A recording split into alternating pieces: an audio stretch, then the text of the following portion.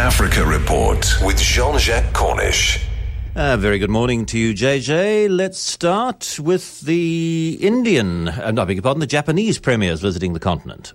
Bonjour, John. Yes, Japanese premier visiting is the first time in 8 years. He promised to do that at the TICAD conference, the Tokyo International Conference of Aid and Development, last year.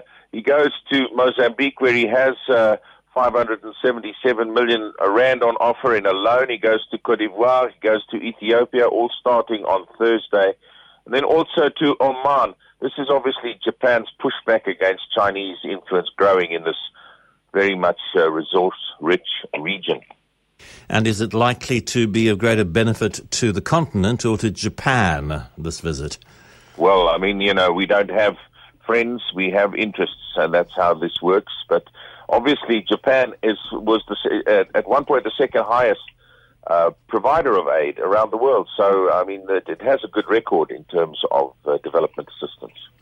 And there's been mixed responses, I see, through the internet and some of the blog sites about the Chinese government's destroying of quite a significant stockpile of confiscated ivory.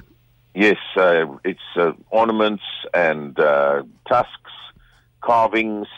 Basically, it's China saying they want to discourage the trade and raise awareness of the need to work for conservation. It's the major market for the increasing number of elephant tusks being poached or killed, elephants being killed for their tusks in Africa.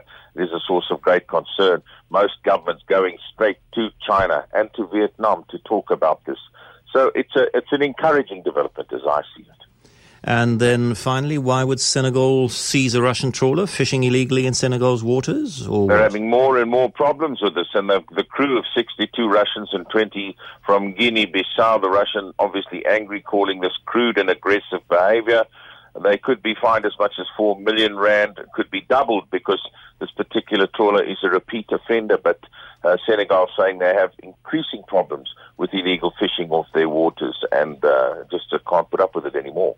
JJ Cornish, the Africa Report, back at the same time tomorrow morning.